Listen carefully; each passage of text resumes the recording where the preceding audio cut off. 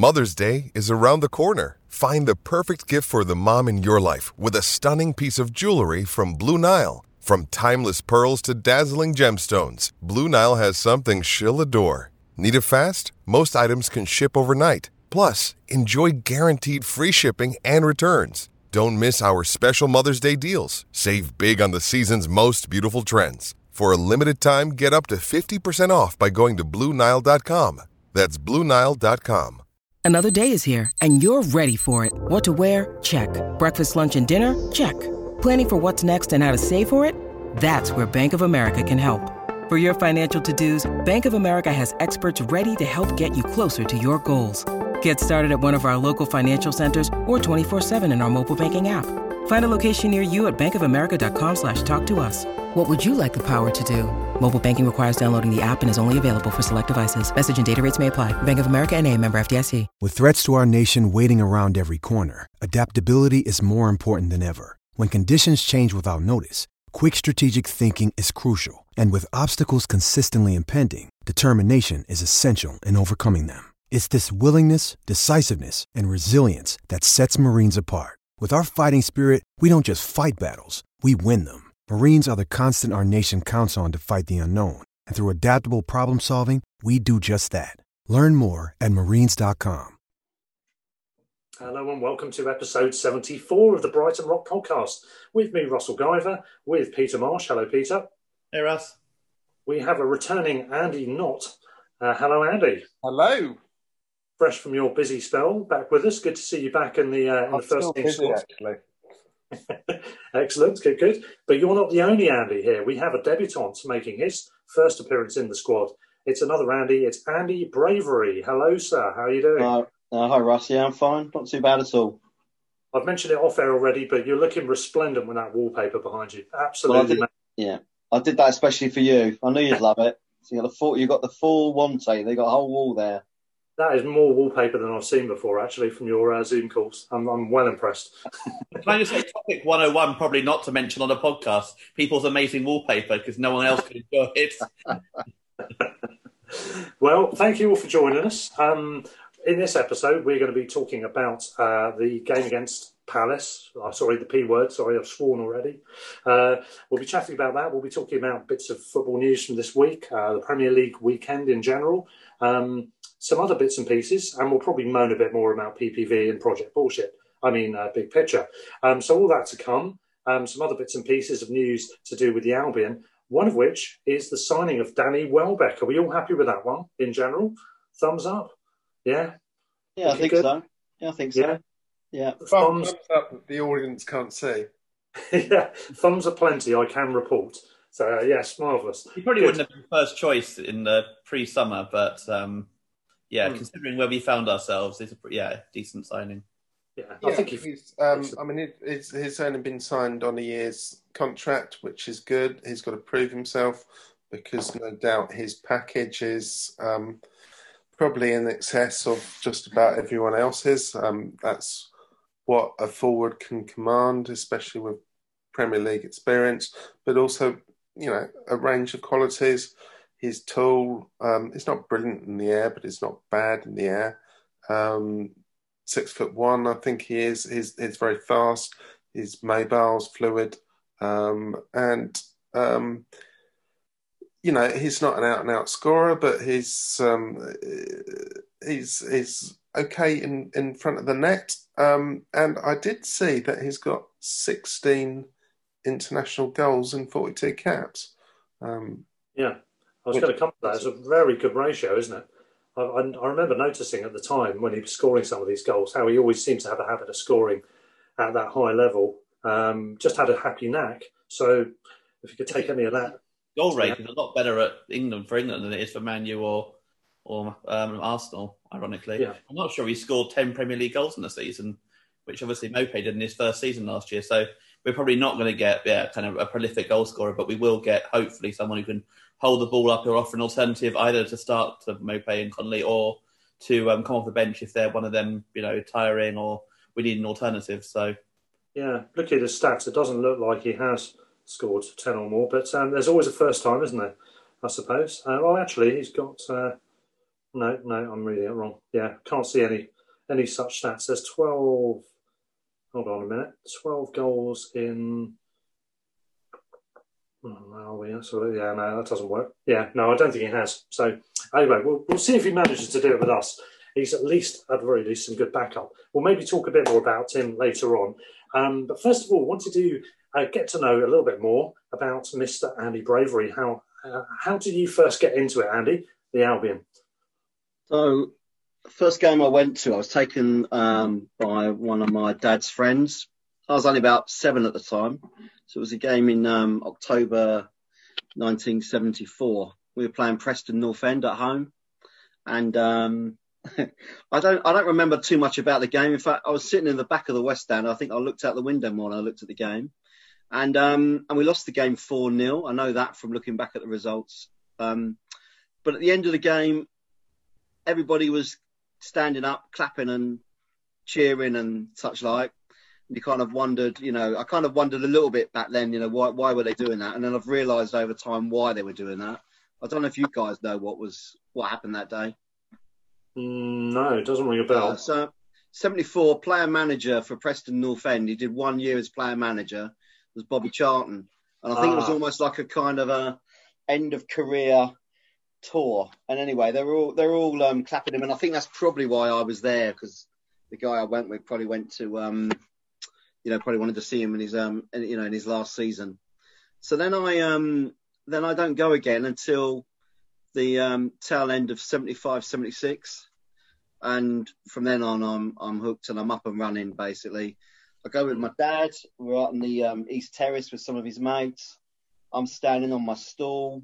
Still got that stool. Still got it at home now. In fact, actually, there's a really nice... So me and my dad, when they did the Dick Knight montage in the Dick Knight bar, the montage with Peter Ward. I think he's walking away from the Amex. Oh, the photographs. Yeah. So we reenacted the photographs. So there's me standing as obviously as an adult on the stool with my Brighton scarf with my dad by the side of me. So there's a picture of us in there doing that. So yeah. So I mean, I got lucky, really. I mean, it was 76 through to 83, always on the up. I was at Newcastle, still my greatest game ever. Newcastle, the day that we got promoted to the top league. I remember walking around Newcastle before the game, going through Dad's friends, going through all the different possible conundrums that could happen for us to still go up. And then, of course, we go 3-0 up and nobody bothers after that because we're going up. And that was a great day. I was there on cup final day. I also a little bit of I think as well, like in the other games when we got the 33,000 crowds, I was in for those. I still think that we played Derby County in the League Cup, and that was probably, we never got anywhere near where we normally would stand, and I still think that was probably well over 33,000 in there that night. That's the only time I ever sensed that my dad was a bit worried about the crowd behind us and pushing me off my stool. So, so 83, we get relegated, we get to the cup final. I'm a little bit kind of right man in the right place. At that point, I was playing for Southwick under 16s. We were being managed by a guy called Gary Brown. I was at school with his older son. His younger son, Steve Brown, was the one who then had a professional career at Charlton. I think he was on Brighton's coaching at that same time as Oatway, I think, for a while. And they were, just shows you how shambolic I think it was back then in terms of the youth section. They needed a couple of players that would, this was going on from about February, that would just turn up and play for the Albion youth team, that were okay. And then if they didn't want us for 1 week, they'd trial us in, they would do that. So I actually got to play a small number of games, maybe 10 games for the Albion, which was quite fun. I mean, back then, there was a guy called Martin Lambert who was making waves, and he was in the England under 18s, I think, but he never quite made it. There was another guy, Kevin Palmer, who went on to play for Birmingham. and was known as the Rooster because I think he had a bald head. And the other one who ended up owning a professional career was the year below us, who had actually grown up with Steve Palmer. He ended up playing a lot of games for Ipswich and Watford, and then I think he finished up at QPR. So the thing was, then I had I think, as you've said before, I had quite a break then because I played Saturdays really. I went to the odd game when I could, but I played Saturdays. I was playing at Ringmer in the reserves and sometimes in the first team. Then I was off to university, then travelling. Then I got into a relationship. And then we get to fast forward to 96, 97, really. And, the relationship wasn't quite going the way that maybe it should have done. And at the same time, Brighton were in need of fans. I think that was the season where with Fans United and that. And basically, I ditched the relationship and took up following the Albion again. Never really looked back since then. That season was just, Fans United was a great day. The Leyton Orient game at home, I just found emotionally draining. I just remember we'd been to, I think that was the season we'd been up to watch Brighton play up at Carlisle, and we stopped off at Mellor on the way back to protest. Met this guy in the pub. And next time I see him, he's running on the pitch towards poor old Ray Wilkins, and then you get this farcical situation where Wilkins has got his leg in the air, and this guy's grabbed hold of it, and they're like doing this dance, you know. At the end of the game, you got Barry Hearn trying to get us kicked out the league because he was probably worried that his team might get relegated. So there was all the comings and goings, and then down to Hereford on the final day, which I still think, considering the result went our way, I still think it's the worst game of football I've ever been to in terms of just sheer panic and fear. I remember at half time, someone, friend of mine, Jane, I was with, she got me a cup of tea at half time, just sitting on the floor. We're 1-0 down. I just think, well, we're not gonna score. We're going down. We're not gonna score. And and obviously we all know what happened. Although I have to confess that it was only probably about a year ago that I discovered that actually we hit the post first, and then Reinhardt put it in on the rebound. I didn't even know that. You just couldn't see it on the day because there was everyone was up on the fence. There was this flat bit, and then there was a bit of terracing. I couldn't really see what was going on, but we got through that, and then I just from then on I was kind of following them home and away. I think I've been to all but about 4 or 5 of the grounds in the Football League, and I've been to probably half of the National League, and I've never seen a game in the National Division. Yeah, which says something. I'm pretty much from Gillingham onwards had a season ticket again. The 2 years at Gillingham were really quite worrying because I thought if we couldn't get back to Brighton, that was going to be it for us, because 2,000 fans going all that way wasn't sustainable with a team that was really poor, the truth be told, certainly the first year. Yeah. And and that's been it ever since, really, following them.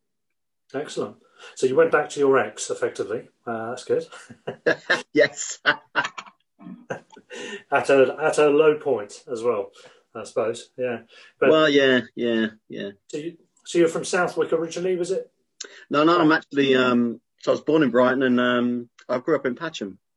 Oh yeah. We had a conversation. Yeah, exactly. Yeah.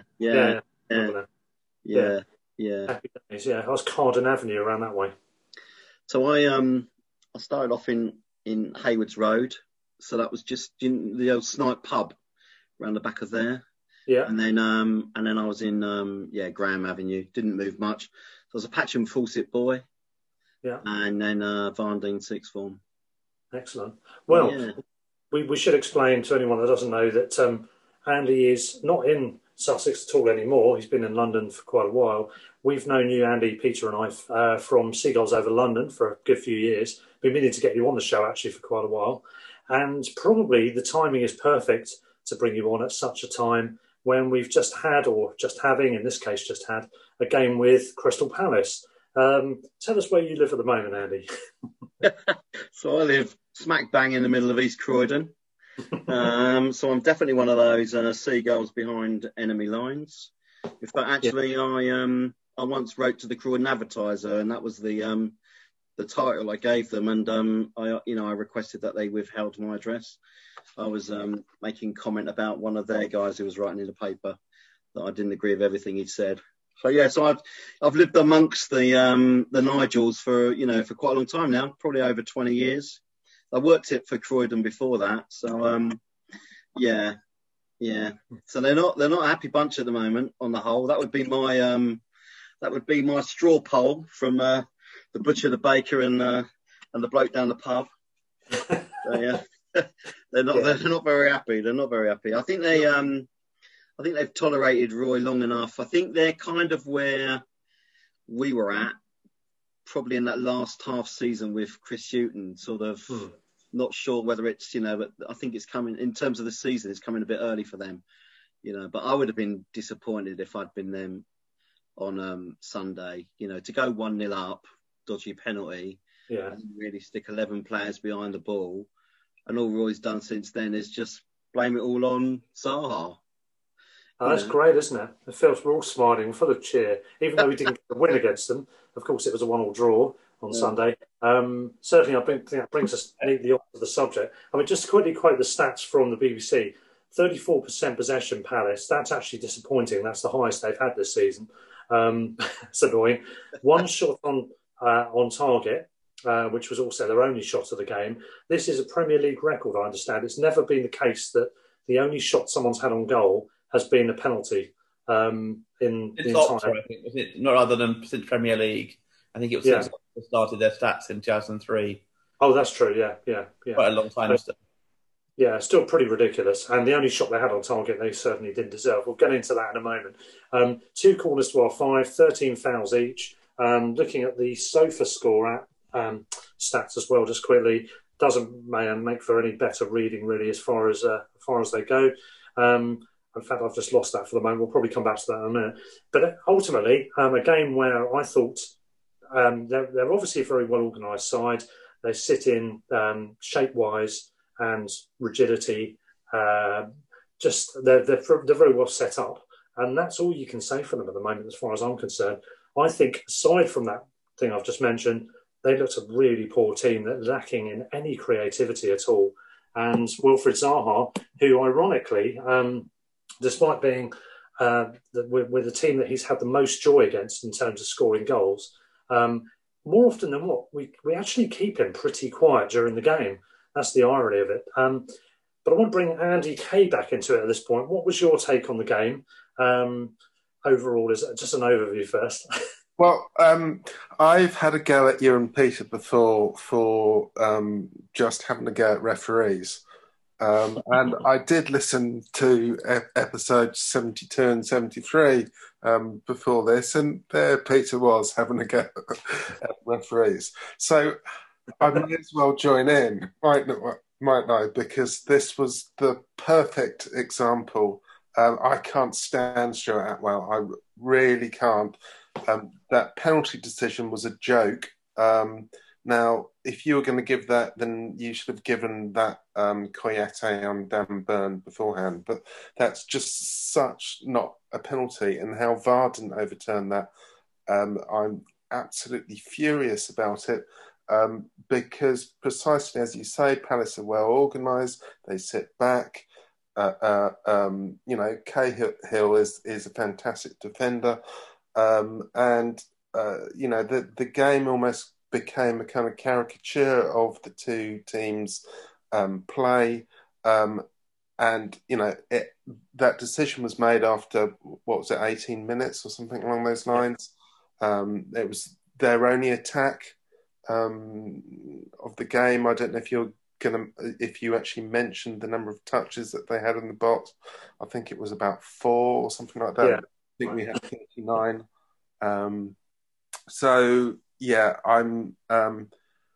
And it wasn't just that decision for the penalty from Atwell. I don't quite understand why he didn't send Tarek Mitchell off. He looks like quite a good player, but he certainly should have got a second yellow card. That's not something that can go to VAR, unfortunately. But there were lots and lots of kind of 50-50 decisions that he was just given to Palace. And you've got to be a little bit frustrated about Brighton because the story of our season went on there, lots and lots of pretty play, and we didn't really carve out too many decent shots on goal when we had the opportunities to shoot. We didn't. Oh yes, and that's the other thing that really wound me up about that game. I was watching it on Sky, and those two commentators, can't stand them. Jeff Shreves, isn't it, and Alan Smith? Yeah. Can't abide them, and whoever that guy was with Souness at half time. It's Darren Powell, I think, isn't it? Darren Moore. Moore, sorry, Donny manager. Yeah. He's doing a good job at Donny, but as a pundit, Whereas the analysis on Match of the Day of the game, I thought was absolutely spot on. We need to get our shots off earlier. I mean, the biggest culprit there was Mopé with that brilliant effort where, brilliant opportunity where Lallana threaded him through, and he took too many touches. I mean, there were one or two other occasions during that game that, it was frustrating, but McAllister comes on and he did shoot first time, and guess what happened? Yeah. We were talking about this in post-match Zoom chat on Seagulls over London, weren't we, guys, about getting the shots off early, and McAllister was the only one that did, and we scored. No coincidence. I do think Morpé's got the issue with wanting to take too many touches sometimes. I think it's a championship trait that could probably still be weaned out, but at the moment he, more often than not, does tend to do that, doesn't he? Which is a little bit of a frustration. Going back to what you were saying about the refs, I completely agree with everything you just said, Andy. I can't stand that well. I can't stand the commentators. Kevin Friend. Yeah, at least we had him in VAR to save us, eh? Oh dear. And just going back to the accuracy, the passing, Palace had 280 passes. We had 544, according to SofaScore, who also said that they had 69% accuracy. We had 83% accuracy. Crosses, 17% success to our 47. Dribbles, 60% to our 71. Considering they got Zaha in their team, that's not great, is it? Possession lost 134 times to our 149. But then you would expect that because we had far more possession anyway to lose. And I mean, all of the other stats just go along the same lines. So, I mean, very disappointing. I'd agree it's very disappointing that we couldn't get a result against them. It doesn't help when their only goal is scored from a complete gift, just presented out of nowhere. But nonetheless, we could have done more, couldn't we? We could have taken the game. Guys, so coming back to Peter and the other Andy, what's your views on that? And anything to add? Much the same as to what I think everyone else has said so far. I think the referee was I mean, my views on referees are quite well known quite often, but Atwell is probably up there if not the worst. I think it was him who allowed a goal when it had gone through the side netting or something, wasn't that? I was just going to say that Reading Watford, and he's not got any better. How on earth that guy referees in the Premier League? I genuinely don't know. And how then, VAR overturns Connolly's penalty against United, but doesn't overturn that one. Yeah. I mean, it's such an obvious error. I mean, I've gone on record as saying that I thought I was less convinced that was a penalty that Connolly won than most Albion fans. But even given that, I had two issues with it. One is that was it clear and obvious enough to overturn having been given? And especially when there's pressure put on the ref to go and look at the monitor with a loaded subjective kind of implant of thoughts going to him. And the second thing is what you just said as a point there, Peter. If that's a penalty, not a penalty, sorry, why is Batshuayi's when Tariq Lamptey effectively has just touched him? There's contact, but Peter Walton in the Man United game against Brighton said contact is allowable. It's not necessarily an infringement. So, contact was there, but it was very minimal. And there's no way a guy like Lamptey's pulling a guy like Batshuayi over in any form, no matter how much power is being used, unless he's really yanking into him to pull him down. It just looked farcical and embarrassing, really, to give it. What can he see from there? Yeah, well, turning up slightly from the negatives, which I agree with about the fact that we had so much possession, so many chances to actually create something and then didn't do it. And I thought Malpe had played his worst game for a while on Sunday, because he, and that's where we lacked a bit of a focal point at times because he kept giving the ball away, ignoring the fact he missed a couple of chances. His first touch was quite heavy on a number of occasions as well, which doesn't help when your focal point is struggling a bit. And it's a one-off, hopefully. He had a good season so far. I thought defensively looked a lot more solid. Yes, there was a disallowed goal that arguably Ryan should have saved and the penalty, but that was it. Palace offered nothing else. There was no, their legendary counter-attacking football didn't even ever look like getting anywhere. So, I personally would have been embarrassed if I was a Palace fan by that. Not just like disappointed, I'd been embarrassed. They just sat back, and it's you say they've got defensive organisation, but I reckon I could organise a defence if they could sit 10 men behind the ball all game. I don't think it's that difficult to do. If you're trying to defend when you're attacking quite a lot, that's one thing. But when you're like literally not doing anything, you're sitting. I think Andy's description of the last 6 months under Houghton may well be a kind of apt one, really. It reminds me of that game at Tottenham, wasn't it, where we barely got out of our half? I quite enjoyed that game, actually. In no small part because it was the one of the earliest games at the new White Hart Lane. But, it showed off what was brilliant about a Houghton team, really, and Duncan Duffy and et cetera, et cetera. But, yeah. I think what it did show me though, because I thought Solly March played pretty well, particularly first half. But actually, bearing in mind they seemed to sort of put two players on Lamptey to try and nullify us, and I wondered what would have happened if we'd had someone of a similar pace on the other side, because I think then we might have stretched them more. So it will be interesting at some point if we do get a left back who's got the speed, whether that might give us a bit of another dimension, really. I think the other thing for me was that it's finally helped me resolve in myself that actually I think I'd rather us carry on playing like that all season, and if we make mistakes and we end up going down, I can live with that, as opposed to being too pragmatic, playing like Palace and staying up by a couple of points, because I don't want to watch that football anymore. Yeah, it kind of helped me come to terms with that. It's real anti-football, and you're saying about Palace not being happy, and looking on social media and having listened to the podcast, that was pre-match, the podcast, they're not happy with Hodgson, you're right, and they were quite resigned to the fact that was a poor performance, which tells you something, doesn't it? They're getting used to that. In a game that's a derby match, albeit without fans, they've got to be up for more than just sitting in and defending against a side who they have to be perceiving to be a divisional rival in terms of positions. You can't afford to sit back and hope to get a draw against or a lucky win against at home. Yeah. Well, one of the guys. You say them sitting back to get a draw. They weren't. They were sitting back to protect a lead, which had been gifted to them. Yeah. But they were sitting back. It irritated me. It really played to their strengths. They ruined the game as well on that basis by doing so. Yeah. No, I agree with you. But I think they were, even before that, they were already playing in a very cautious manner.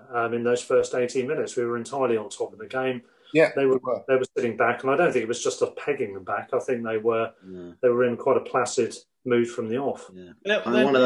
They play a counter-attacking football, which is why they've got such a good away record generally. But I think they tend to struggle to break teams down at home.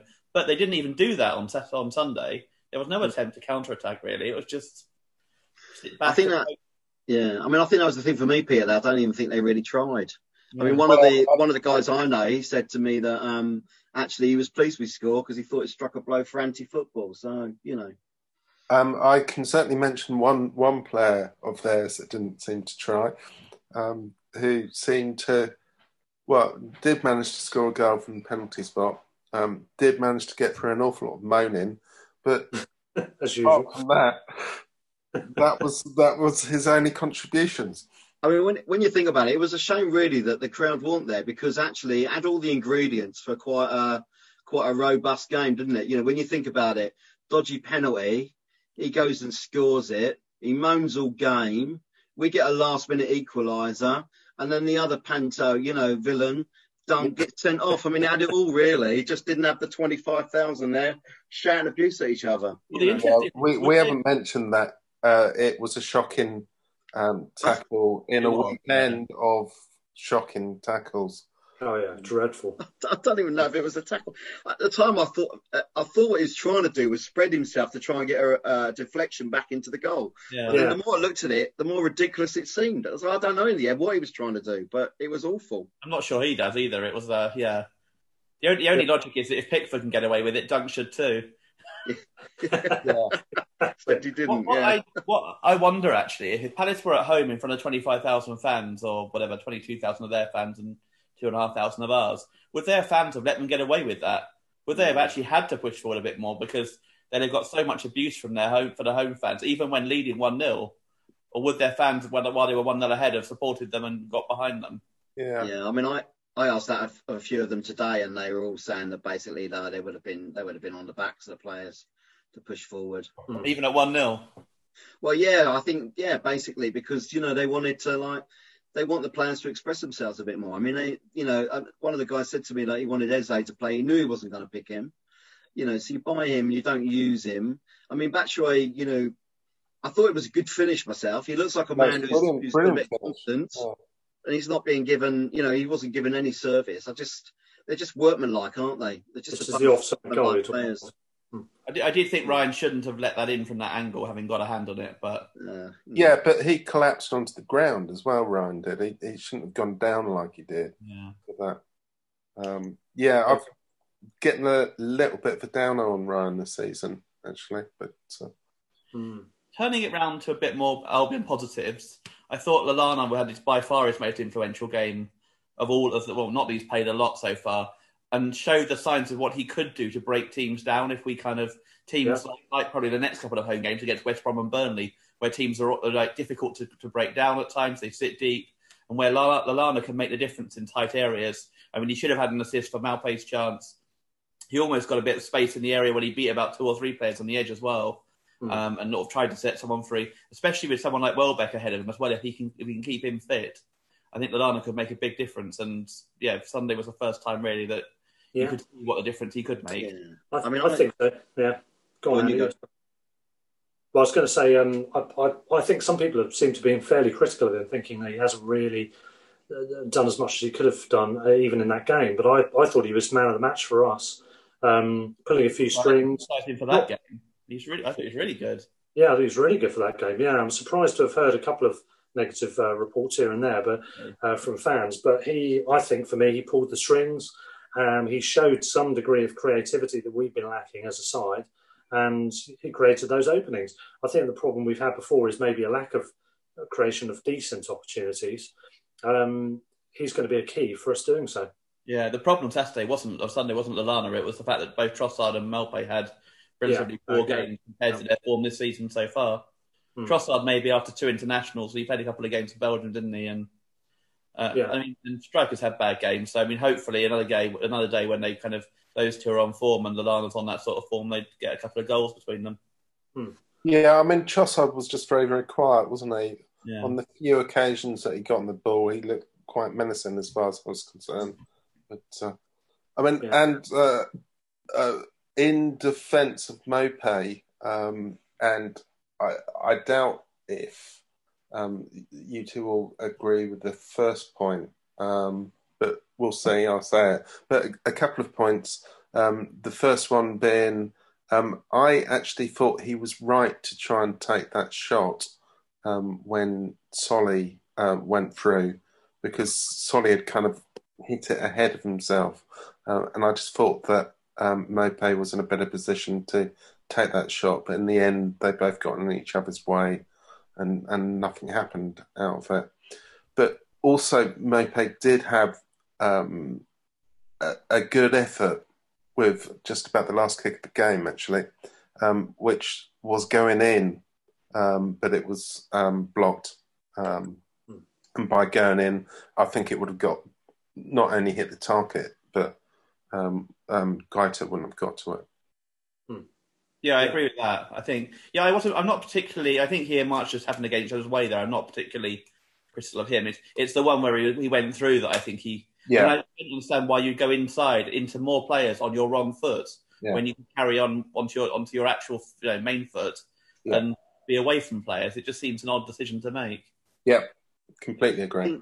I mean, I wonder whether that might be one of the things that Welbeck might bring as, he's quite an intelligent player, makes intelligent runs. And I would agree that, I mean, I probably saw him mostly when he played for England, and he looked really good for England, just didn't always get the goals he deserved. So I kind of wonder whether he might actually bring something out in Morpay and with Lallana, those two players who have played at the highest level, whether we might see moves and space being created that we haven't seen up to now. I think when Morpay and Connolly played together, it's a bit more predictable. It's quite quick, but it's a bit more predictable. I think the other thing, the interesting point for me was that we did look more solid, and I wondered whether some of that was about Ben White being in the midfield, and not necessarily that we'll use him in every game, but certainly he didn't look out of place there. That's quite a position to play at that age. Yeah. No, I agree. I thought he performed very well in that role. Actually, showed off his range of passing as well, which he hasn't really done when playing as a centre back. Actually, He took a shot. Yeah, he played there a couple of times for Leeds, so I know, and I think a couple of times for Albion in the youth ranks. So I know he can play there, but I was interested and pleased to see him play there for what he did provide. I think he had arguably his best game for us, actually. Sorry, Peter, go on. What I was going to say was also it's good to see Potter mix it up, because he was a bit sticking with the same tactics, the same system a lot of the time to start with this season. He'd a bit not predictable, but only 4 games. But he'd moved to have sticking with the same thing, whereas in the first season, obviously, he was changing everything every game almost. So it'd be good if you could get a balance between the two. So do change it sometimes, do different things, but then also have a core like 13, 14 or something like that, who are your core kind of team, rather than changing quite so much as he did last season. I mean, I would say he has been predictable, but only really by Potter's standard, which is like virtually unpredictable, I mean, it's like the closest we ever got to kind of having a sense of what the team might be. And then on Sunday, he just completely changes it around again. I don't know whether, it also helped him bringing Burn in, because we've been pretty poor at defending set pieces. Yeah. Whether he wanted, it's an opportunity to get another tall player in there. I'm sure I'm interested to see what he does against West Brom, really, how he wants to play. I mean, we're at the Seagulls Over London meeting, we were talking about, Webster. I do think at times Webster is a bit flat-footed. It does look like he gets caught out a bit.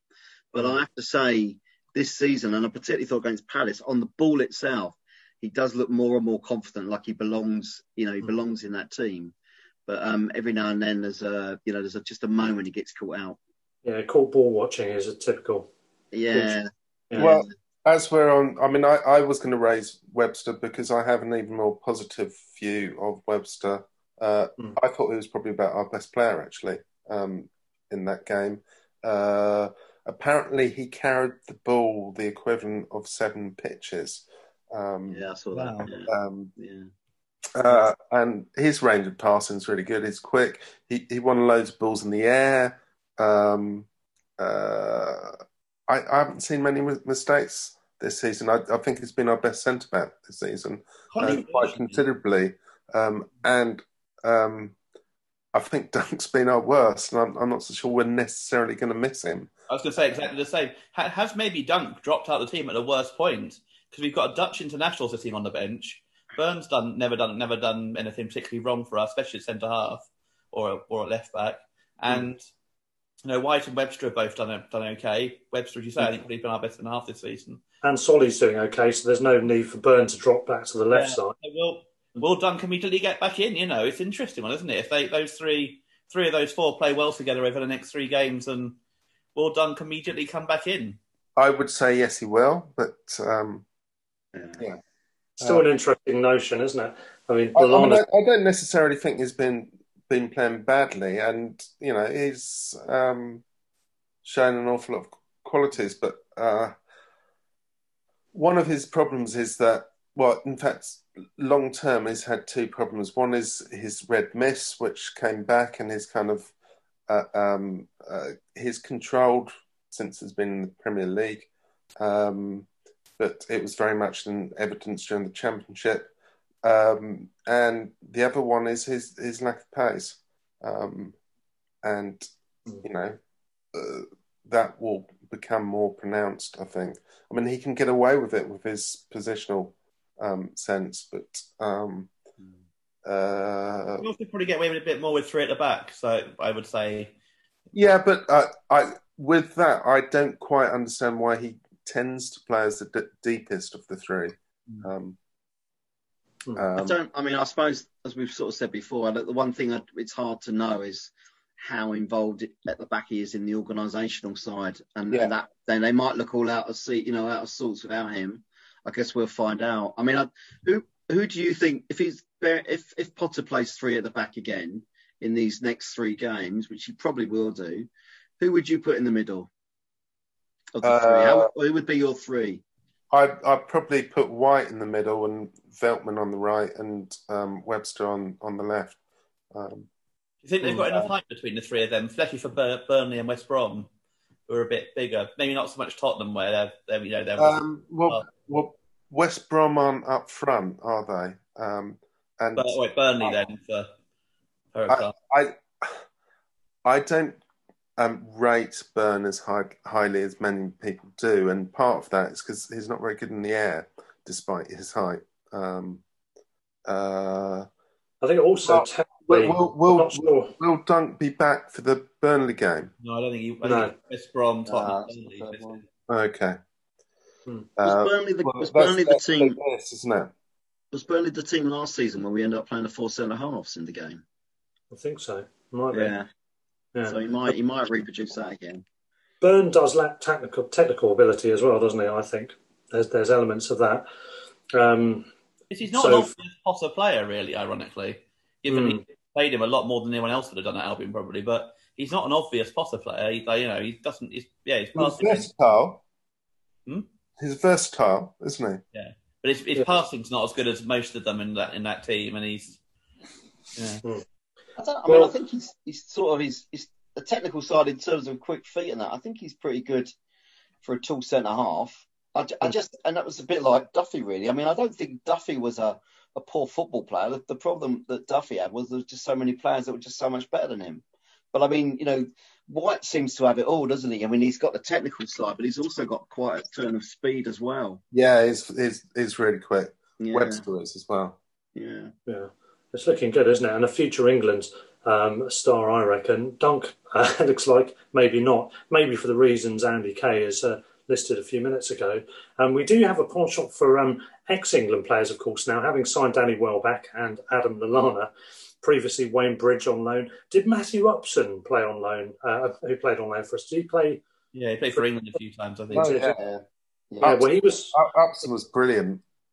I really liked Upson. It was kind of like the Cahill signing Palace had made, isn't he? A little bit, in one sense. But he was on co-coms, or summarising, as Johnny Cantor prefers to call it, for the 5 Live for the game. I recorded it just to listen back to the key moments and see what they said at the time. I thought it'd be interesting. Upson's view on the Palace penalty: I find it hard to believe. Just shifting the decision, which presumably referred to the VAR call, allowable contact, which is what I was talking about earlier. He hasn't pulled him. There's no force. That was his comments on that. And the pundits, as you said, on Match of the Day, social media, people in general neutral observations were that shouldn't have been a pen.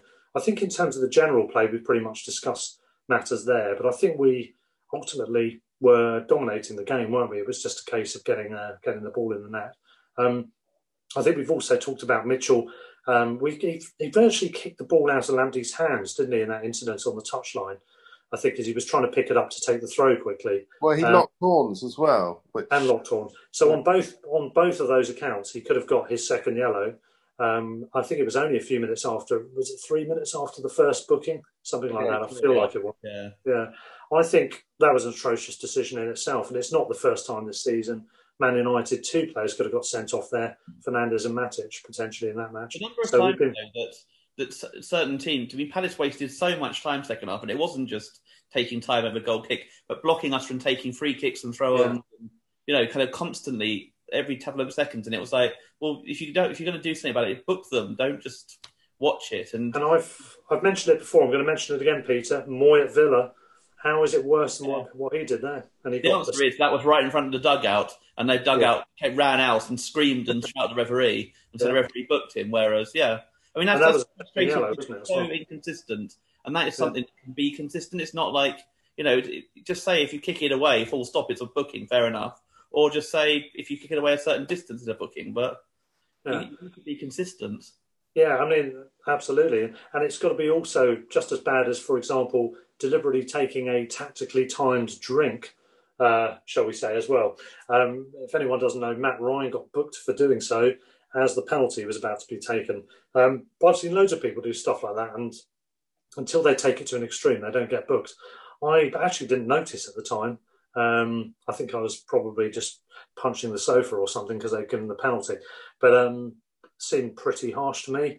Small matter in the grander scheme of things. Do we ever worry about Ryan? I know, Andy Kay, you've mentioned a general downer about Ryan at the moment this season, but in general, do we have an issue with Ryan with penalties? He's saved some in the past, but he never looks to me like he's going to save one. I do. Well, here we. If you were to name the first 2 or perhaps even 3 players on the team sheet before lockdown, it would be Ryan, Dunk, and probably Proper. Now, all of them have kind of they're no longer the first names on the team sheet.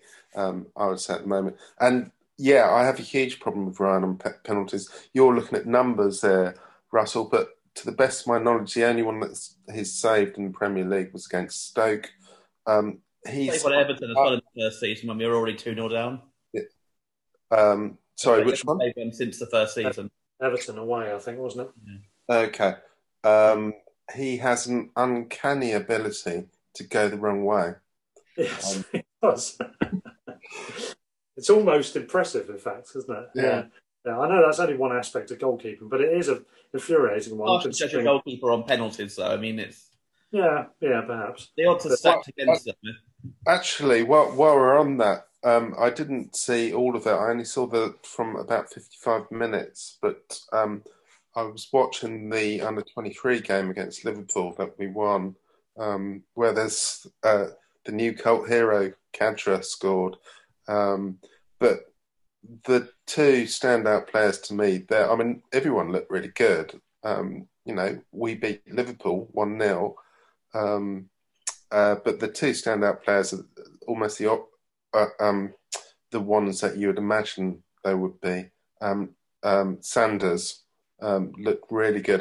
I'm a little bit concerned about Sanders and Malumbi, about them becoming dispirited by the lack of game time, because they look ready to be playing all the time, as far as I'm concerned. I don't think they're going to get much game time out of us. But Sanchez looks amazing. And I think Ryan's distribution is quite good. I've mentioned this before. He can't get the ball long, and that limits the options. Whereas Sanchez can kick the ball long, and he looks so good on the ball. And he did this amazing one-handed grab out of the air. He commands his area, and that may well be the other thing about Ryan. If you actually have a look at the number of shots he's faced this season, he's actually conceded quite a few goals. There aren't anything I'd say that was particularly a definitive error of his. I mean, I think that what people do say about him is the fact he doesn't make many saves or whatever. But I actually don't. I don't think that's true. Yeah. Yeah, I don't agree with that. I think he's come in for a lot of quite harsh criticism recently, personally. But I mean, we haven't faced that many shots compared to goals. I mean, it's hard to argue that this season. That's kind of a fact. Yeah. I mean, some people sort of accuse him of being a bit susceptible from the long shot, don't they? 25, 30 yarders. I mean, I don't see much wrong with him really myself, but I certainly wouldn't accuse that of him. And immediately when you said that, Andy, I was thinking of that save against Southampton after lockdown last season, which to me was about the best save of the season. Yeah. That was crap. Yeah. I wonder if there's a possible narrative for Sanchez to get into the first team reckoning, because with Wharton injured for the time being, could he get himself ahead of Steele? And if he does, then obviously that would get him some potential cup games at least. And in certain circumstances, of course, he could get stepped up to the first team if Ryan's not available. How does he do that, though? I mean, yes, he can play under 23 games, but there aren't any cup games to try him out in. Yeah. That's what I mean about Millenby and Sanders. Because, you look at our bench and the fact that we've just signed Welbeck, and, Izquierdo's coming back. You'll get Jahanbakhsh back soon. Our squad's looking really quite strong now, isn't it? Really. I know they had Alzati on the bench at the weekend, but I found it weird before lockdown that they didn't have Malumbi on the bench. Everton, he wasn't on the bench, I don't think, was he? Mm-hmm. He was against Man U, from memory, but he wasn't against Everton. But yeah, I found that a bit odd when considering he must, Proper was obviously not available, and he can come back as well. Yeah, that's right. So yeah, I mean that was that. In terms of the equaliser, Andy B, what do you make of that? Decent, as you say, he took it early, didn't he? It's what we needed when we needed it, because we ran the risk, much as we're annoyed not to win the game, we ran the risk of getting nothing from it, and ultimately, he was the man that stepped up, coming off the bench as a sub on 78 minutes for Lallana. He got a vital point for us in the end, didn't he? There. Are you impressed with him so far? Well, I was pleased for the lad. I mean, it's obviously his first go on the Premiership. He's done okay in the Carabao Cup. I still want to call it the League Cup, if I'm being honest. But I always call it. I think it was a good ball through to him, and I think he just didn't think about it. He just whacked it. Obviously with great technique, didn't overthink it, and funny enough, it's in the back of the net. And I still remember the one where he helped with the goal just after lockdown against Arsenal. I mean, that was another quality touch, obviously last season. So, I think there's a lot more to see from him. He's still young. He's still settling in probably to a different kind of culture in the country. But I'm hopeful that we're going to see more from him. And he is somebody, I think, who has a decent shot on him from outside the box. Yeah, of course, it's not his first goal of the season. He headed one in the League Cup, didn't he, as well? Well, no, he's got two in the League Cup, and he looked very impressive in those League Cup games, actually. Lots and lots of... he's got great vision and a great touch, so he can play some great balls. I suppose the only thing that I'll say about his Premier League performances is I've never been that impressed with him when he started. He's put in some really good performances, but they tend to be when he's coming off the bench. But I do agree with Andy. He's a good option to have coming off the bench or whatever. If you think that you're going to need to take quite a few shots from outside the area, which we may well need to do given our reluctance to shoot of so many of our starting 11. We've got a bit of depth in attacking midfield now, because we've got obviously Lallana started the other day. Although he can play deeper, it's more an attacking midfielder. And then we had Grosh and McAllister come off the bench. I mean, that's actually quite a lot of quality in that area. Yeah, Grosh looked really good in that role, I thought. It's a kind of quarterback type role, which really shows off his passing. Awesome. As long as we can cover for his lack of pace, he should. It's actually quite an interesting role for him. Yeah, I still think he's our best free kick and corner taker. His delivery is by far the best in the team. It is, although McAllister isn't far behind, I'd say. Yeah, I think that's why he was brought on Sunday. I know it's quite late on, but I think that's why he was brought on, because we were probably beginning to think, well, our set piece might be our best chance of, a deflection or something like that from a good delivery might have been our best chance of nicking something. Yeah, I agree, and I do think McAllister's going to be the man to take that crown eventually. I mean, the fact that he can put in good set pieces, if he can take shots early when they come to him, if he can head the ball in, if that's what the opportunity is, that gives him a lot of qualities, or gives the club, the team, a lot of qualities that we need. I think that's a bonus going forwards. And I've been a big advocate of his. I was pleased when we signed him. I followed a little bit of what he's been doing abroad, and I think he's a cracking player. So we'll see if he can step on. Just to conclude on the Palace side of things, looking at much as we've been frustrated with the recent results, they took 4 points off us, but we probably should have won both games last season, and they've drawn with us when they've been pretty poor this year. Ultimately, there is a positive side to it. They've only won one of, it's definitely 5, possibly 6 of the last games. So at least there's something there, something to cheer us up a little bit, particularly for Andy B living in enemy territory. You've got to have those bragging rights, haven't you? In fact, when we had the home game with Palace last season, pre-match, I did a podcast. We had Graham on, mate of mine, who also lives behind enemy lines. He lives in Thornton Heath, which is really pushing it some. But there we go. Anyway, moving on to other matters. The Premier League, the rest of the games, I wanted to have a quick word about that. I mean, I presume you guys caught most of the action from the weekend. Highlights and lowlights. I mean, first of all, I think while we're moaning about referees, let's get into that one first. The Merseyside derby. Oh, my word. What the hell? I mean, Pickford, obviously, fair enough, it's not a penalty because it's an offside, albeit marginal, fine. Don't have a problem with that. But how the hell was red card?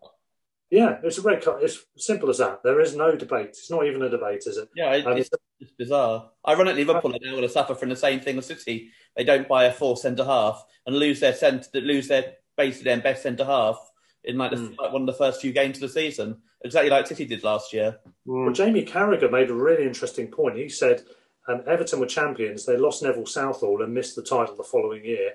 He said that Liverpool had the same situation with Hansen. He said that Man City obviously had it with Laporte last season. I think he mentioned someone at Arsenal as well one season. And I can't remember the other one. And there was about 4 or 5 he listed where one of the key players was missing from the championship winning team the following season, and they subsequently relinquished the title. It is also very hard to win the title when you've just won it. We should say that too. And they were very lucky with injuries last year. I know they missed Alisson for a little bit, but generally they were extremely fortunate. Yeah, and now to have both Alisson and Van Dijk, the very 2 people who are widely regarded as the ones that have made the difference in getting them that title. Turn them from top 4 contenders to Premier League winners and European winners. I mean, that's quite... Yeah, I mean, my prediction pre-season, open to potential review, was Liverpool to beat City to the title again this year. That is under serious review at the moment, shall we say, because I think it's a massive blow to them. Yeah, I think it's the most open title race in years because there's so many random results at the moment. Now, it might then sort itself out in a month or so, and then... Yeah, I think it will. But at the moment, it's very, very hard to read. Because I want to defend. There I was on Sunday listening to a little bit of the Tottenham game on the radio, and somebody was saying that they've got to be considered to be title contenders, and then they concede 3 goals. And their front 3 options are incredible. They just don't have a good defence. Son and Kane are on fire at the moment. They're really on fire, and Kane's assist rate is this weird anomaly that's suddenly reared its head into the equation as well. For the Sun's first goal for the Sun goal from Kane was ridiculous. Yeah, that's right. But relinquishing 3-goal leads, champions just don't tend to do that. However, if it's that open, who knows? Well, champions don't tend to lose 7-2 away to Villa, do they either? Or 5-2 at home to Leicester. Do people think that Everton are going to be still up there at the end of the season? Probably not. I don't think Pickford in goal and Keane at centre half can anywhere near to win the title. I mean, let me say something that will depress the 3 of you and your listener as well. We were really hoping that Palace, Villa and Leeds would be going down. There's no way that Villa and Leeds are going down. I mean, Villa's signings have been exemplary. Yeah, they've done well. And it kind of highlights the fact that they did have a few decent players in there. But there are 4 signings that really have enhanced their team. But Douglas Luiz was looking good last season. McGinn is a good player. He missed a lot of last season with injury, didn't he? That was a big miss for them. And Grealish has probably been the best player in the Premier League this season. You know, as much as it pains me, I've almost warmed to him just a little bit. Barkley looks like he could be one of the signs of the season, though. Yeah, that was a good move. Goalkeeper as well, and Watkins. No, I agree with you. I've read that Villa have conceded 2 goals all season, and all but I think 17 of the 20 teams have conceded 3 or more in a game, and Villa have conceded 2 in 4 games. Yeah, and I agree with you. I think they're both of those sides will be safe. Unfortunately, Leeds less sure, but still. Just in terms of Leeds, from what I've seen of them, they are just like a breath of fresh air. It's just such a thrilling system that they play, and it's just so intense, and it's just back and forth football. Actually, while we've been talking, I've been watching the Man United PSG game, which has been end to end really, really exciting as well. But the Leeds games are like that, but. They have this system, and I was watching them last night. Apparently, Calvin Phillips, who got his first own goal with his man bun last night, he's now out for 6 weeks. Yeah, it'd be interesting to see how they survive without him, because he's a key part of that system. Yeah, I think he's their best player. Interesting.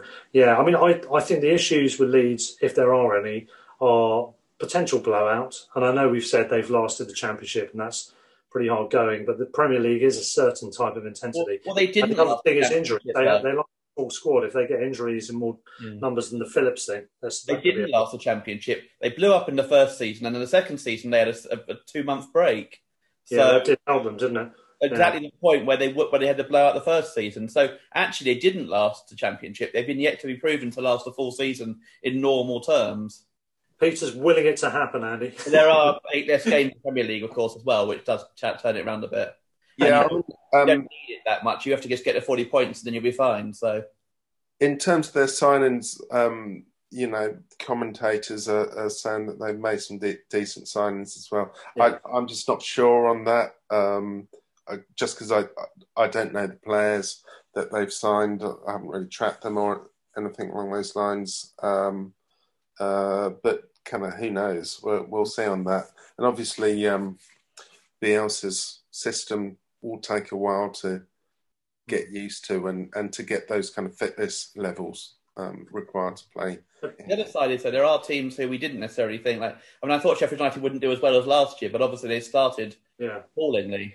And they should have say that there's sort of a similarities to Leeds in some ways, in terms of they've come in breath of fresh air, different style, maybe not the same style, but a different style to what we've been used to, and did really well. And Leeds might well do what Sheffield United did over the course of this season. But yeah, Sheffield United, second season syndrome or what? I know they're missing O'Connell and whatever, but they've had a terrible, is it 1 point from 5 games or something? Yeah. I mean, there are issues. Burnley too. Yeah, Burnley. I think they're the likely candidates.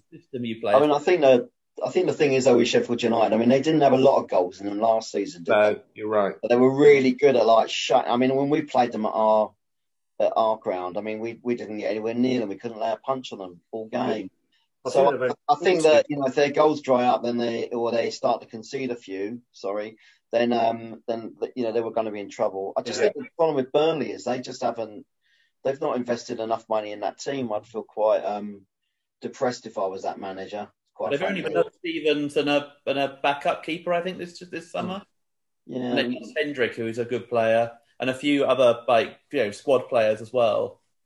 I think on a cascading scale, we suspected that Sheffield United and Burnley might struggle more than before. I think a couple of us called it as possibly Burnley relegation candidates. Along with West Brom and Fulham, everyone's been thinking are likely to go down. All those teams are down the bottom already, and that doesn't bode well for them, does it? Particularly as they played some 6-pointer type games already as well. There are real issues, I'd say, for Sheffield United in terms of their system because, obviously they must have a lot of patience with Wilder because of what he's done. But that means they can't really do the kind of turn it around, try and get someone new in. B, how did someone come in and play that same tactics? And the issue they were always going to have was teams would work out their what their system after a while. They will always. So you then have to buy better players, but the better players then have to fit in the system, which is a more unusual system it's themselves. So it's a bit of a difficult one, really. It's kind of like it obviously took everyone by surprise last season, but teams, played them twice now mostly. They've worked it out. They spent a lot of money on a couple of players. I mean, Berg was what, 30 million, was he? Something like that, yeah. He was nearly 30 million, and Russell's mate Ryan Brewster. Yeah, he's gone for quite a bit. To be honest, I'd rather have Welbeck on the deal that we've got than Brewster, actually. On the deal that they've got, because there's that buyback clause in there, isn't there? Yeah, and it's two different gambles, isn't it? One is a matter of injuries, the other one's a matter of inexperience and untapped potential. But yeah, I think Sheffield United might be in some trouble there. We'll see. I definitely think the others are. In terms of just some other bits from the weekend, post-injury, Klopp on Virgil van Dijk, this amused me. He said, "We are there for him. He knows that, and we will wait for him like a good wife is waiting when the husband is in jail." It's brilliant. You've got to love Klopp, haven't you? Oh, yeah. He's been watching too many films in lockdown, hasn't he, I think? You've got to love the guy, yeah. Oh, dear. One guy, it was actually on today's Sky Sports News, Rob Green, the goalie, his analysis of the goalkeeping for the weekend was exceptional. I think he's absolutely brilliant as a pundit. I think he's been punditing before, but I've not really paid attention to him. But I thought he was really, really interesting, the way he described the techniques, the approach, how people would stand, and the visibility, the sidelines. I won't go into the details, mainly because I can't remember them now, but he was talking about the various different reasons why, particularly he was talking about Pickford, how he did some really good and really bad things in the same match at the weekend. He's really good. Very articulate. It's one of the best I've seen in a long time. That one where he almost pulled it back from behind him. It was brilliant. Yeah, he's been on Radio 5 quite a lot. Yeah, they do well on there. They move them through. I mean, I don't have Sky and that, so I don't get to see a lot of the stuff on TV. So I'm quite reliant on Radio 5. He's good on there. Yeah, great. I'm looking out for him more. Also, Karen Carney. I don't know if you've seen her. She's been on Match of the Day 2 a few times. A seasoned England ex-international. She was on the Totally Football Show as well this week, a podcast that I listened to, and she's exceptional as well. Her tactical insight, the explanations of the dynamics, the movement, and shaping in games, really good. Always worth a go. I'm not going to patronisingly clap her like Patrice Evra did with Eni Aluko, but she's brilliant. I think really thumbs up. And Alex Scott's not bad, is she? She's pretty decent too. So fair play to all of them. I think Carney's the best of the lot, actually. She's good, isn't she? Yeah. So big them up, definitely. Just a quick word on our favourite subjects from last week. Pay-per-view and Project Bullshit. Pay-per-view, just one word on that, really. According to some sources, broadcasters have been trying to claim, contrary to what has been said since, that the Premier League set the prices. Absolute bullshit, apparently, by all accounts, from several sources. But the broadcasters are still trying to pin that on the Premier League, which is interesting. Paul Barber, as we know, has come out and said they had absolutely no say whatsoever. It was a matter of, do you want the product or not? That was it. No question on price. But in fact, Kieran Maguire on Price of Football has pointed out that it's actually against regulatory protocol for them to have had a word in setting the price. They're not actually allowed to. So the broadcasters are duplicitous in the extreme, as well as absolute bastards. So just wanted to get that one on there. Unless everyone's got any particular comments on that, I'll move on to the other one. I'll comment quickly. There's the Newcastle fans pioneered this. Give 15 quid to a local food bank, and I think there's a Brighton campaign coming up there. So that was excellent. The food banks are really going to need some extra resources. So rather than giving that money to broadcasters, I think that campaign sounds like a good one. I understand there might be a way that you can watch the game anyway. And I might be doing that myself. We'll see. It certainly won't involve giving money to broadcasters anyway, put it that way. And there's always the radio. As Andy said, you can rely on Radio 5 Live, some excellent coverage. All the pubs, yeah. So Peter's saying he's got a really good pub with some nice craft beers just down the road, which is showing the PPV games with permission. Is that right? Yeah, apparently. But a guy had told me in the pub I went to that they got them for free as part of a deal or something like that. But I've no idea if that's true. That's what I got told. Anyway, the bloke down the pub told you. That's like they were like fell off the back of a lorry type thing. Well, I'm not naming the pub anyway. So no. Did you buy a hooky TV while you're there, Peter? I'm interested to see how busy it is for Brighton West Brom on Monday. Yeah, I think you might have some room at the bar there, definitely. Just moving on to Project Bullshit, I'll just go on to one more point on that, really, which was a lot of conception that EFL have pretty much en masse been in favour of the original proposal. Mark Palios was at pains to say otherwise this week in certain podcasts, namely the Totally Football Show, I think. Tranmere, the club that he is now chief exec of, or I think he's chairman actually, he said he's against the proposals on several fundamental grounds. He's in a better position than most, obviously, to talk about this, being not only an EFL boss, but having worked for the FA and also in finance in the past. So, it's not universal. I think there's a lot of people who are not happy with that they're being turned down, but it had to be turned down on the basis that it was a power grab and it was simply not going to work. You can't change the democratic nature or for what it is of the Premier League and of football as it is. It's too much of a problem. But in terms of what has been done, it's a 20 mil grant and the proposal for 30 mil potential loans, isn't it, is what's been offered so far. And that was turned down by the EFL because they need more. Well, I mentioned Palios being at the FA in the past. Speaking of which, the all too appropriately acronymed FA, in its current flimsy format, what the hell do they actually do is the question. And is it time for the sort of independent regulatory authority that Palios in that interview had suggested? I mean, I do think so, and I alluded to pretty much as much on last week's show, saying about a trust fund that should be established and administered to aid clubs, but only when and how needed directly to the source problem and not to the owners for their own, discretionary usage. This trust fund could be administered by said regulatory authority. What's your view on that, guys? I mean, first, Andy B, have you got a take on that one? Oh, I don't know. I mean, the thing is, I suppose I've over the last few years, mainly because of my son, I've got quite involved in the sort of the grassroots football. And I think the FA do quite a lot of good there, really. And in terms of like developing coaches and such like. So I think from that point of view, I give them a pat on the back. I mean, in terms of the custodians of the game and how they're going to control the bigger clubs. I mean, going way back to when we had our trouble with Archer, they were useless then. I just don't think they've got any clout anymore, really. I wouldn't be overly hopeful. And I think that, I mean, there was something else today. I don't know if you guys have picked up on this proposal from FIFA. Yeah. Well, so clearly there's something's going to happen, isn't there? Listening to Kieran Maguire he thinks that it's going to be a reduction, I think, ultimately in the Premier League numbers. And there seems to be this shift towards a European league. I mean, I know that I'm, not thinking as a finance, just thinking from the point of view as a fan. As far as I'm concerned, why don't we just let the six of them, the top six, just piss off and get on with it?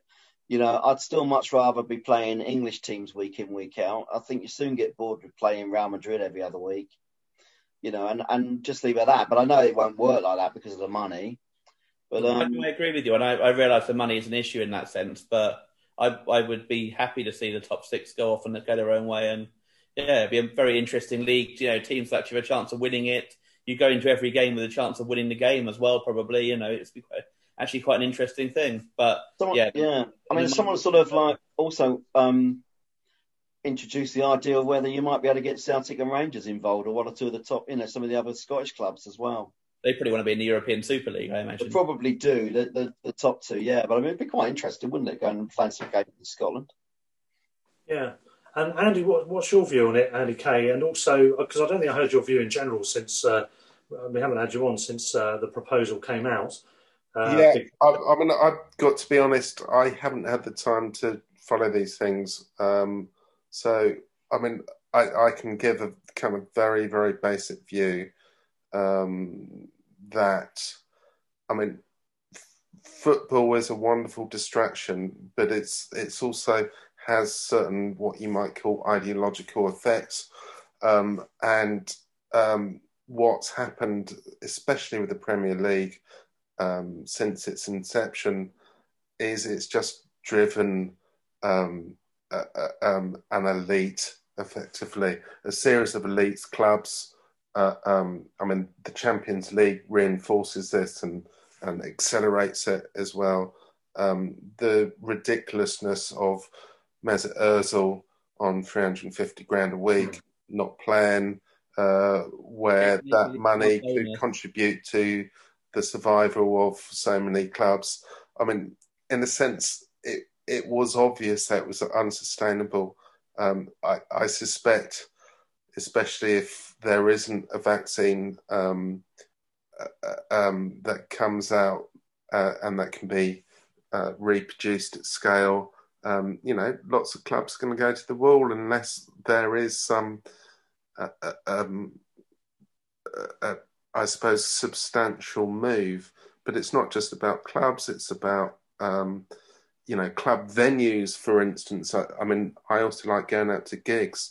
That sector's in such trouble, and there are various completely viable businesses that are looking really, really precarious at the moment, and it's not going to be a pleasant time. It's interesting you say about Mesut Ozil as the example, because I think he's last week. I was saying the other day on the show, he's just got an £8 million bonus for staying at Arsenal into the final year of his contract, despite the fact he's not actually doing anything. So Macclesfield went out of business for equivalent of a week and a half of Mesut Ozil's wages. That's ridiculous. We've lost one of the clubs in the football, then National League, because of a week and a half of one player's wages. And it's just, obscene. Yeah. It quickly becomes grotesque, doesn't it? Yeah. I mean, there was one of the other things that was mentioned about someone else, I don't know who it was now, but said that they reckoned about 90% of the EFL clubs actually voted for the proposal, which probably only left about 8. I was thinking at first, well, that's a real lack of ambition if there's only 8 or 9 there that think they might want to get into the Premiership. But then it did make me wonder, actually, just how significant those financial, currently the financial struggle is for a lot of clubs, that actually they're almost willing to write off their chances of getting into the Premiership and staying there just to survive the here and now. Yeah, I mean, their chance of getting in is their chance of actually having a stay. Yeah, they do get in, isn't it? Yeah. A big problem for all sorts of businesses at the moment is the issue of incumbency. You're being punished just for being an incumbent business. There will be plenty of vulture funds that mop everything up and set something new up in the aftermath of this. It's well, you've only got to look at Wigan as an equivalent. I know they've not gone out of business, but the vultures circled around, including us, around their players. Yes, and took every steer. They lost about 13 players to different clubs or whatever for really cheap prices over this summer. Yeah, Weir looked quite good in that game. Looks like a silky central midfield player. Got a lot of young central midfielders at the moment. Yes. Because Teddy Jenkins to be very good we're as well. talking about that, I haven't mentioned. I really am excited about these 2 Polish lads that we've signed. Yeah, they seem good, don't they? Yeah.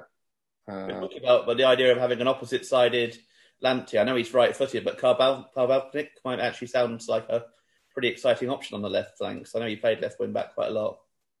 And Mulder has got height as well as everything else, and he can score from outside the box. But I think he sits a little bit deeper than Canister, for instance. They're getting games both for club and country, aren't they? Which is good. In terms of looking, he seems to have gone from what was pretty much the oldest Premier League squad, or if not the oldest, pretty close to. So I think we've got the youngest, or maybe not after Sunday, but certainly before Sunday, we had the youngest average starting age for the first 4 games. Yeah, no, we did do, and Palace have got the oldest. Yeah. Yeah, I mean, just a quick, yes, exactly. They're an ageing, creaking squad, aren't they? But just a quick word on loan watch. I mean, I'm just having a look through quickly, and there's quite a few of our players weren't playing. Matt Clark did play for Derby when they lost 1-0 at home to Watford, for whom Murray was an unused sub. Leo Ostergaard was an unused sub at Coventry. Ryan Longman did play, and he played quite well, I think, against AFC Wimbledon, but they lost. He was subbed on 84 minutes. Warren O'Hora was an unused sub at MK Dons. Murray, we've already mentioned. Tom McGill was an unused sub at Crawley. So quite a few of our players aren't actually getting much game time. It started, but went off at half time, I think, as well, didn't he? Gil Perez, yeah. Yeah, that's what I've got here as well. Yeah, about 64 minutes, I think it was, or something like that. He was the first player that went off. Yeah, the only other one was Taylor Richards, isn't it, at Doncaster? I'm just checking that one now. And Roberts played, obviously. Sorry, Taylor Roberts. Yeah, they've got someone listed as Taylor. Hayden Roberts played for Rochdale. Sorry, say again? Hayden Roberts played for Rochdale. He did. He's already played. Yeah, because of course he went on right on the deadline, didn't he? After having signed a new 3-year deal for us, I believe, isn't it? Which is good. So it seems like Leeds were circling is really good news. Yeah, I'm surprised he's gone there. If the mega lift that is Leeds United had shown some interest, but there we go. Final word for me: the 23s. Well, I'm just having a look. Actually, Rochdale won 1-0. It wasn't certain though who were Roberts played the full 90 minutes, picked up a yellow card. Marvellous. Apparently, looked quite good according to. I was looking at North Stand chat earlier. There was some comments from about Rochdale fans saying he looked quite good. Apparently, yeah.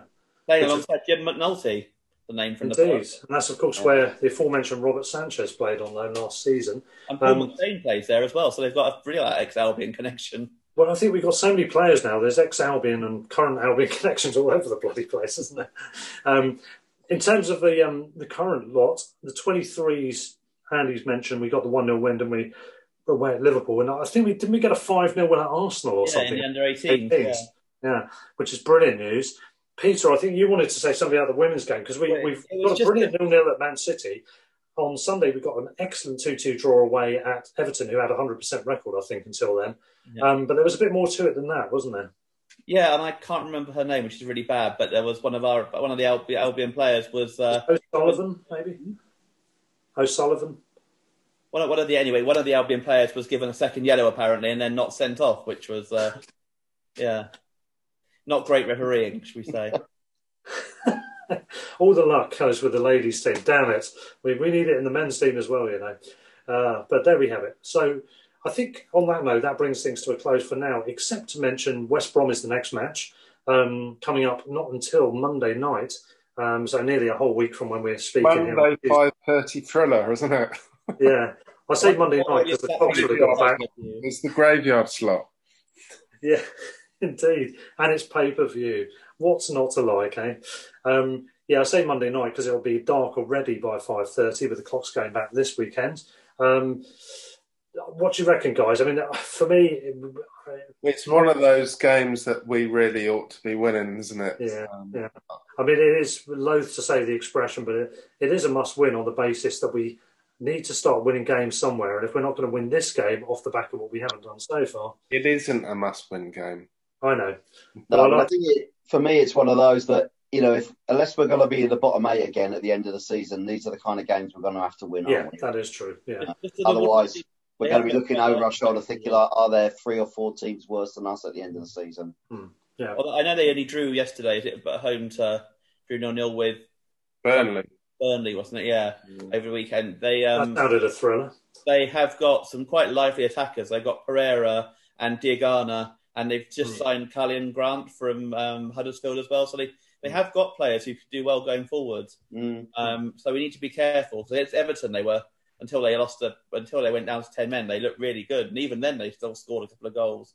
So I mean, it's one I agree we really need to win to try and. Otherwise it's been really quite a bad start results-wise. But, yeah, we can't take them lightly. And I'm sure we won't. But no. I think it's one where I think we do get the win in this game. I do agree you've got to be careful, but I do think we'll get the win. Yeah, Russell. Sorry? You usually do. I know, yes, I know I do. 3-1 the Palace game, I thought. Well, it should have been something like that. In this game, I think it could be a 2-0 game. I think it might be something like that, where we actually keep a clean sheet and we get the job done. It could be a 4-1, something like along those lines as well, if things really open up. But I'm going to go for 2-0 in this one. I don't know if you guys wanted to make any predictions on it. Andy B? Yeah, I mean, I think I'm going to go 2-1. I just can't see us keeping a clean sheet at the moment, but I think we're going to win 2-1. Peter? I was going to go 2-1 Albion, but in the interests of not copying Andy, I'm going to go for 3-1 Albion. Ooh. And are we doing one, Mr. Knott, as well? Dr. Knott? As you insist, I'll go for 35-7. A classic Premier League 2021 season result. Yeah, I think you might be close to the pin, actually, the way things are going. We'll have to wait until Monday for that one. In the meantime, thank you very much to Andy Bravery for joining us for the first time. I hope you've enjoyed it, sir. How's it been? Great time. Thank you. Thanks for inviting me. Thank you to you. Thank you to your Wallpaper as well. Thank you again to Dr. Knott. It was always good to see you, sir. To Peter and Peter's cat briefly at one point earlier. We said we weren't going to mention cats, so they popped in screen, and I've just done it. Whoops. And I've been Russell Guyver, and I probably still will be for some time, hopefully. So thank you very much, guys. Thanks for joining us, and we'll be back for the next one when we review that. What score was it, Andy? 37-6, was it? 35-7, I think I said. 35-7 victory. So we'll have you back for the match review, that one. We're all 7 set pieces. Definitely. Until then, stand or fall, boys. Ryan goes the wrong way each time. Until then, guys, up the Albion, stand or fall. Cheers. Sports Social Podcast Network. Step into the world of power, loyalty, and luck. I'm gonna make him an offer he can't refuse. With family, cannolis, and spins mean everything. Now, you wanna get mixed up in the family business. Introducing The Godfather at ChumbaCasino.com. Test your luck in the shadowy world of The Godfather slot. Someday, I will call upon you to do a service for me. Play The Godfather, now at ChumbaCasino.com. Welcome to the family. No purchase necessary. VGW Group. Void where prohibited by law. 18+. Terms and conditions apply.